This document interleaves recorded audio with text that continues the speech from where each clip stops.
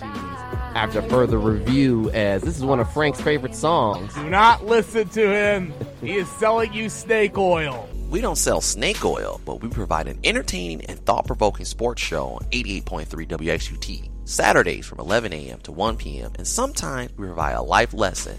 Ain't that right, Frank? Life lesson my ass. Don't be a hater. And tune in to AFR Saturday mornings, 11 to 1 on WXUT. Hola.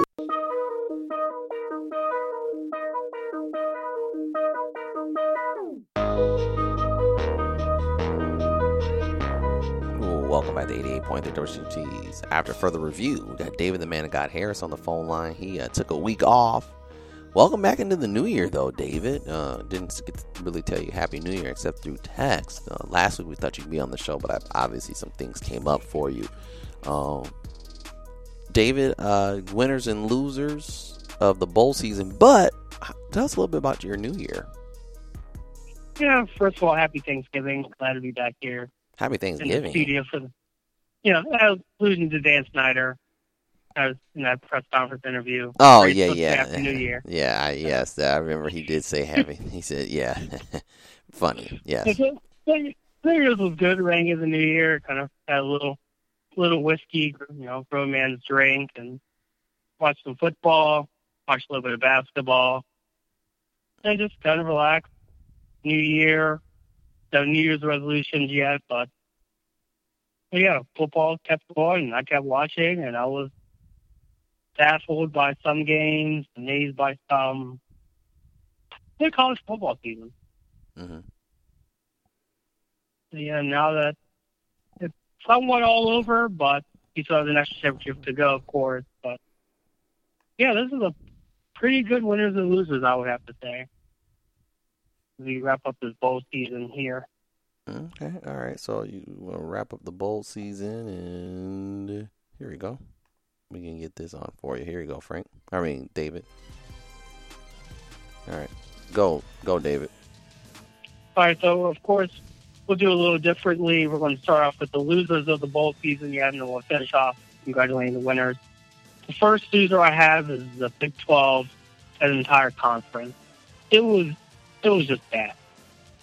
I mean, we don't even have to talk about Oklahoma getting, rickrolled by LSU in Atlanta, although that was like the marquee, kind of like down by the Big 12. The one win, surprisingly, was for Texas, who handled business against Utah, and we'll get to that game a little later in the loser segment. But yeah, for all this season of coming into, hey, we have two teams that could easily be in the Big 12, in the college football playoff, Oklahoma beating out Baylor.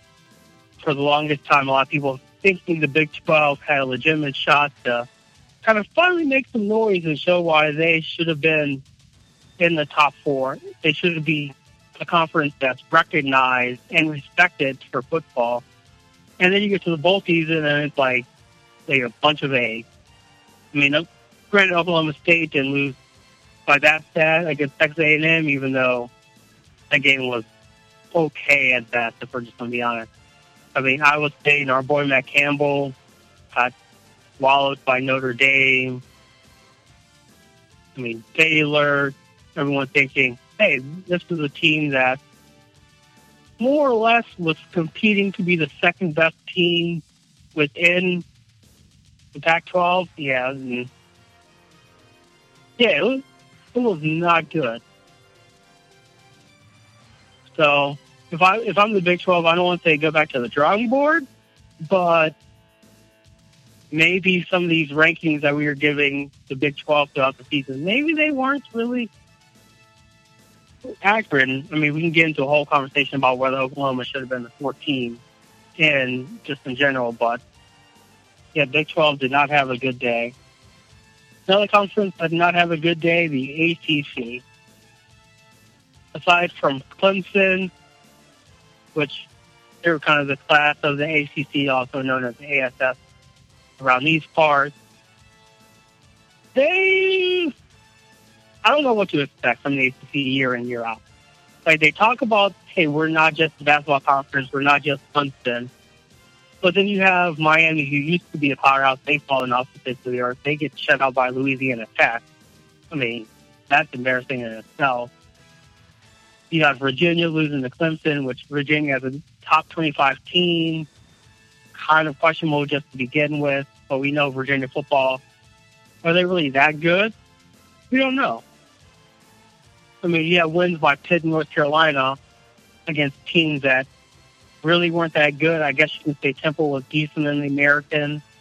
So they were kind of top tier-ish contender. Louisville beating Mississippi State. And there was no marquee kind of surprise. There was no ACC getting that dominant win outside of Clemson. So I think the ACC, another year, a lot of questions. Is ACC a legitimate Power 5 football conference, or is it just Clemson and then pick a bunch of teams to represent the conference and we'll just kind of flip a coin from most of those games? Another loser, next team sticking close to home. Got to talk about in action. We were going so well with Buffalo and Kent State.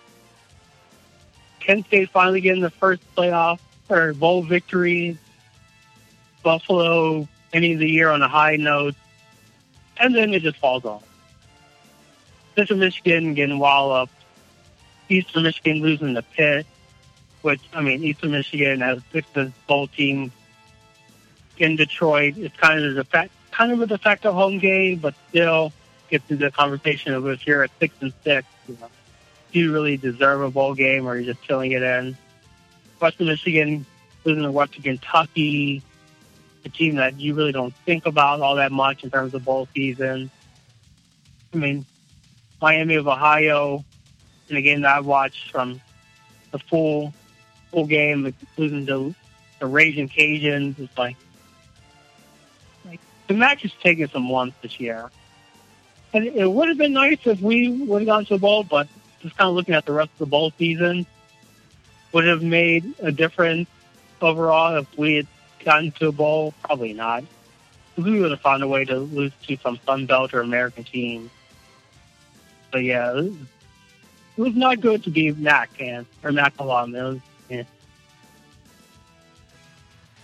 And then the last loser, of course, I couldn't go this entire segment without mentioning the fact that Ohio State, y'all had everything going for you. You had all the momentum saying, hey, we're dropped as the number one team in the country.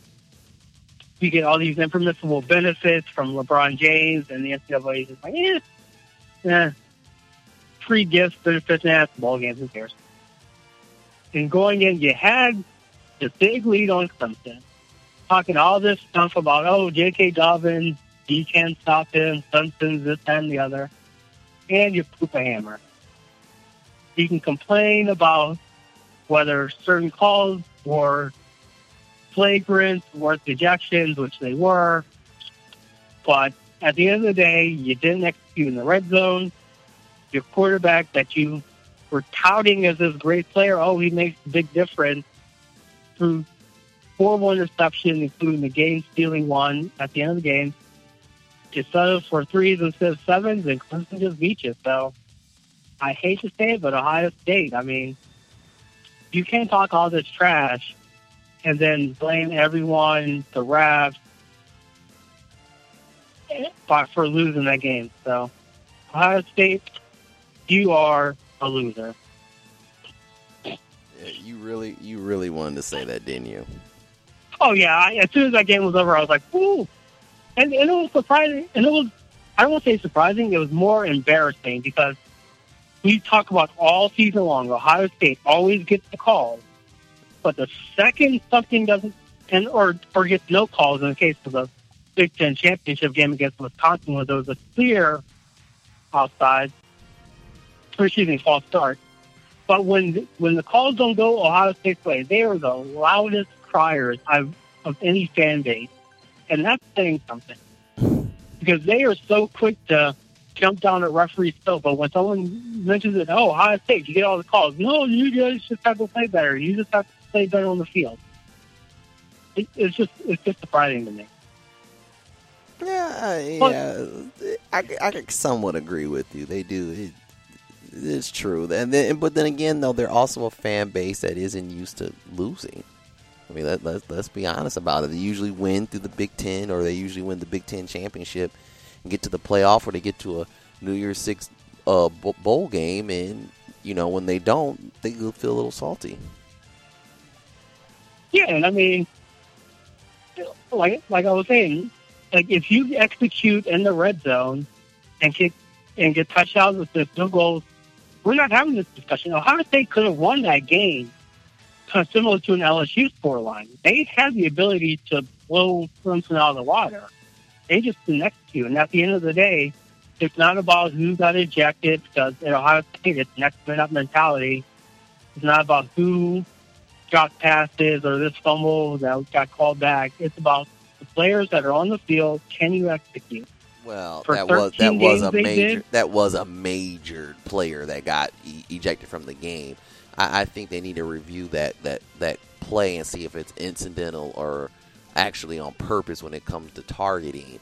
If it's incidental, then obviously give a penalty and not eject the player from the game. Not to mention, since it was targeting, if they would have won, he would have sat out the first half of the national championship game. People, I think, don't realize that either. But that was a major piece. And when you get to the point where it's a battle of teams that are really good at that point, losing a key player does play factor in it. But Ohio State did have their chances to win the game, and Clemson took advantage, I guess, somewhat of the calls and made big plays down the stretch to pull out the victory.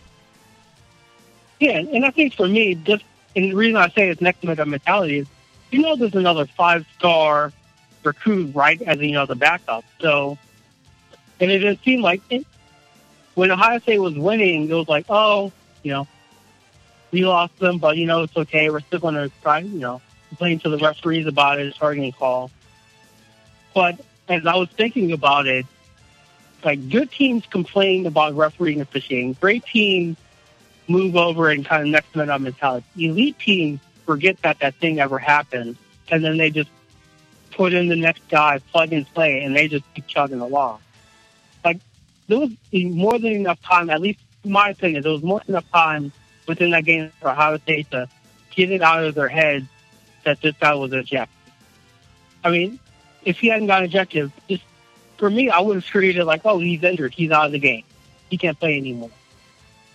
And so, for me, the only difference between a targeting penalty or a guy that gets injured is that the circumstances, and it's one that referees, and I thought it was a good call, but looking at the official rule, but Ohio State doesn't care about those. And then kind of a guy getting injured. It was a great game. Don't get me wrong. It's just Ohio State, when it came down to winning the game in crunch time, they pooped the hammer. Justin Fields threw that interception. Clemson's going on the national championship game. Yeah, I pretty much agree on that one. I mean, everyone gets. I mean, there's bad calls in every game. You can't. It's not like this isn't the first time this has happened either. So, but you had an opportunity though to actually win the game.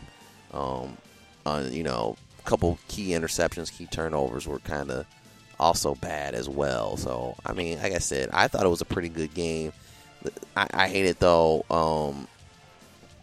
But then again, though, the only thing I don't like about it is when officials kind of mar up the game. You don't want the game to be about the officiating, and that's what happened in that game. I wish it was somewhat of a clean game if played. If Clemson came out, then I think a lot of people would be like shaking their hands, saying, "Yeah, good game, Clemson." But there were a few questionable calls in the game, and I think that's the disjustice to the game of football, not just the Ohio State fans thinking that they got kind of screwed, but it screwed the football game because it was actually a really good game. It was a battle-tested game where Ohio State went up early, then Clemson fought their way back. Clemson did a really good job. There was 3 red zone opportunities that Ohio State had. They could have punched in a touchdown. Instead, they were held to a field goal.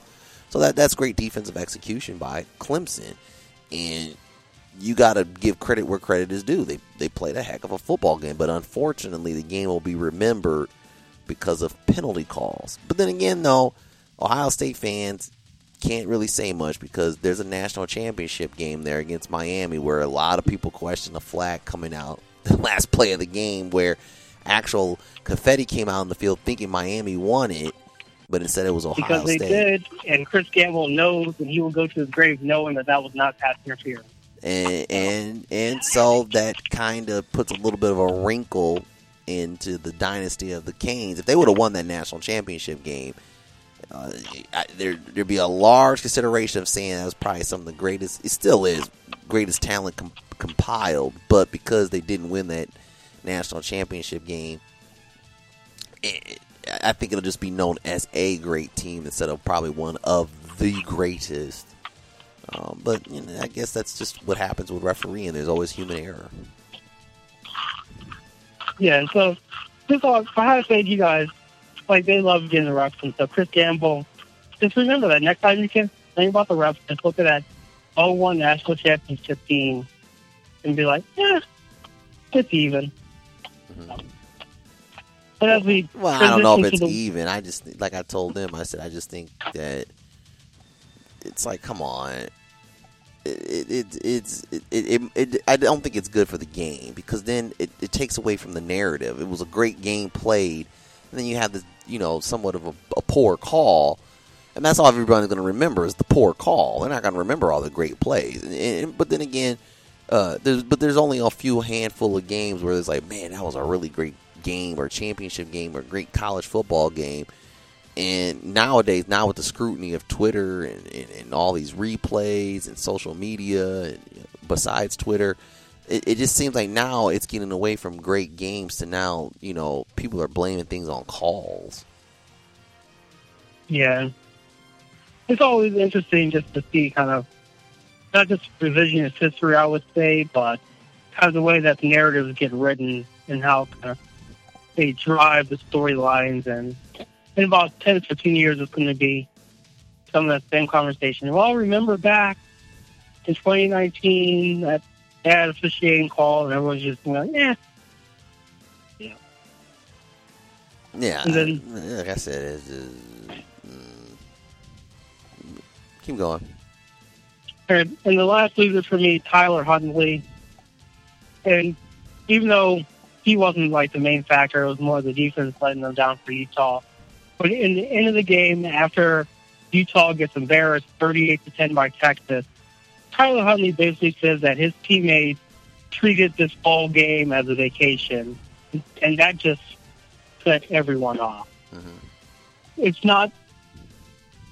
one of the first times that I can honestly think of a player saying, hey, we didn't treat this like a business trip like we did every other season. We treated this like a vacation, relaxed, and put the work and effort in. And I give Tyler Huntley credit because he has the cojones to actually say it. While, a lot of the coaches probably thought it's probably looking at the effort and the intensity that they put into practice. But then that just gets into the bowl season entirely because you have a lot of these college kids who get, a couple of days, they go to these exotic locations for some.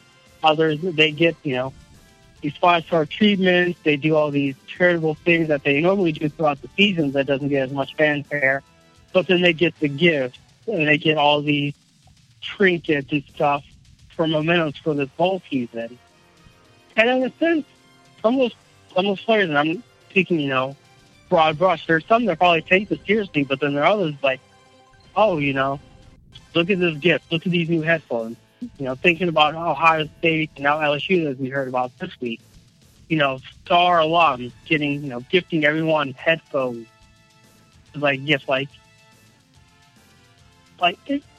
it just, I think Tyler Huntley connected with a lot of people, mainly curmudgeons, who want to get back to the glory days of playing football. But it's just a fresh perspective from this generation who have grown up seeing all these bowl game gifts and all these things that happen leading up to the actual game, and then for his team to basically just not show up.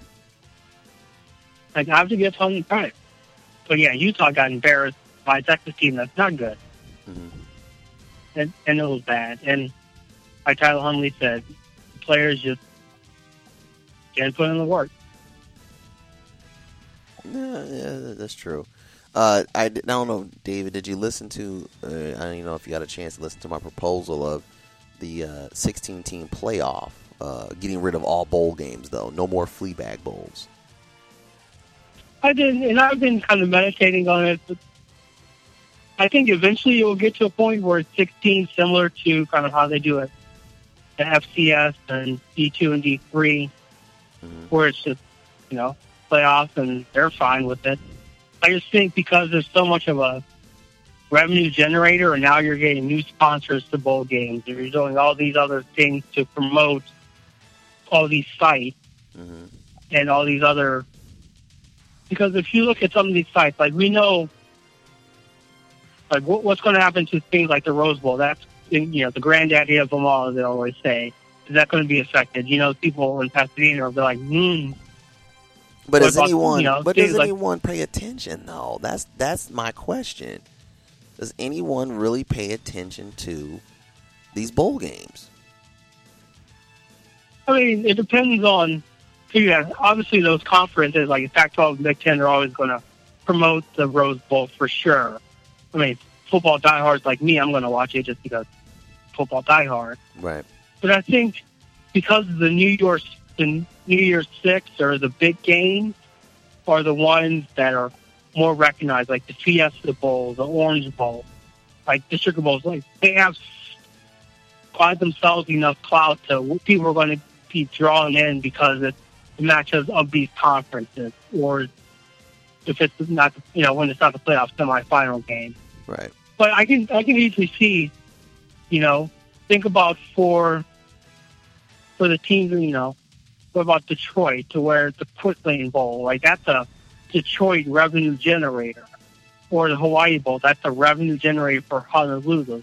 Like outside of like the Big Six Bowls, these are like major. Like people aren't going to think about Albuquerque, New Mexico, outside of the New Mexico Bowl if you're not part of, the state of New Mexico. So I think because it has so much revenue and brings in a lot of attention to these small cities or medium-sized cities that normally don't have football, ESPN eyes on them, or Fox or CBS, whatever network, I think that's going to keep a lot of these bowls kind of going, like the Citrus Bowl or the Gator Bowl. Like outside of, Jacksonville Jaguars fans, don't think about a football game in Jacksonville, Florida. Outside of Idaho, does anyone think about the Potato Bowl? I mean, us in the MAC, because we're so used, because that's our bowl game affiliation that we have. So, some of these small, I think it's going to be difficult to get rid of the smaller bowls, but in concept and theory, it will work fine. It's just money talks, unfortunately. Yeah, you're right. It does work like that. I just think, though, that when you have the playoff, it's going to generate money, especially if you have some pretty good matchups. And, you can listen to the podcast a little bit more. But I really think it's getting to the point where no one's really caring. I mean, people aren't remembering who won the Rose Bowl from last year. This year was a pretty decent Rose Bowl with Oregon, but who won the Rose Bowl last year? Yeah, that was how I say in the farewell, quote-unquote farewell for Urban Meyer. Yeah, but some people don't remember it. I mean, that's what I'm saying. That's just the crazy part about it. Yeah, and I mean, I understand. We know that it's about money, but I think eventually it should get to 16, just because it'll make things a lot easier, just in general, and we can just hey, these are 16 teams, boom, be done with it. But ESPN's not going to like that idea. Right. Transitioning quickly to the winners of the bowl season. All right, go ahead. Oregon, kind of marquee victory. I think a lot of people were wondering if Oregon was actually, a legitimate team, or if they were just kind of coming out of the Pac-12. Ooh. And it was a pretty good matchup with Wisconsin, punches back and forth, and Justin Herbert beat it out. for his team, even though Herbert really didn't play that well. Neither did Jacko and the quarterback for Wisconsin. But it was a physical game, and we expected it to be a good game, and they let up. Alabama, second winner. I mean, when you're ticked off, just so happens that you're playing against Michigan, and Michigan fans are like, oh, we lost another bowl game. Everybody was going to lose against Alabama because they were not in the college football playoffs, and Nick Saban is not about that life. So, we have to give credit to Minnesota, because how many of us honestly thought that to turn around this quickly for rowing the boat and beating an SEC team in Auburn? I really think TJ Fleck, if you told him at the beginning of the year, you're going to beat an SEC team in a bowl game January 1st, he would probably take that and run with it. And Minnesota's had one heck of a season. Right. I mean, some crazy losses, but yeah, got to row the boat.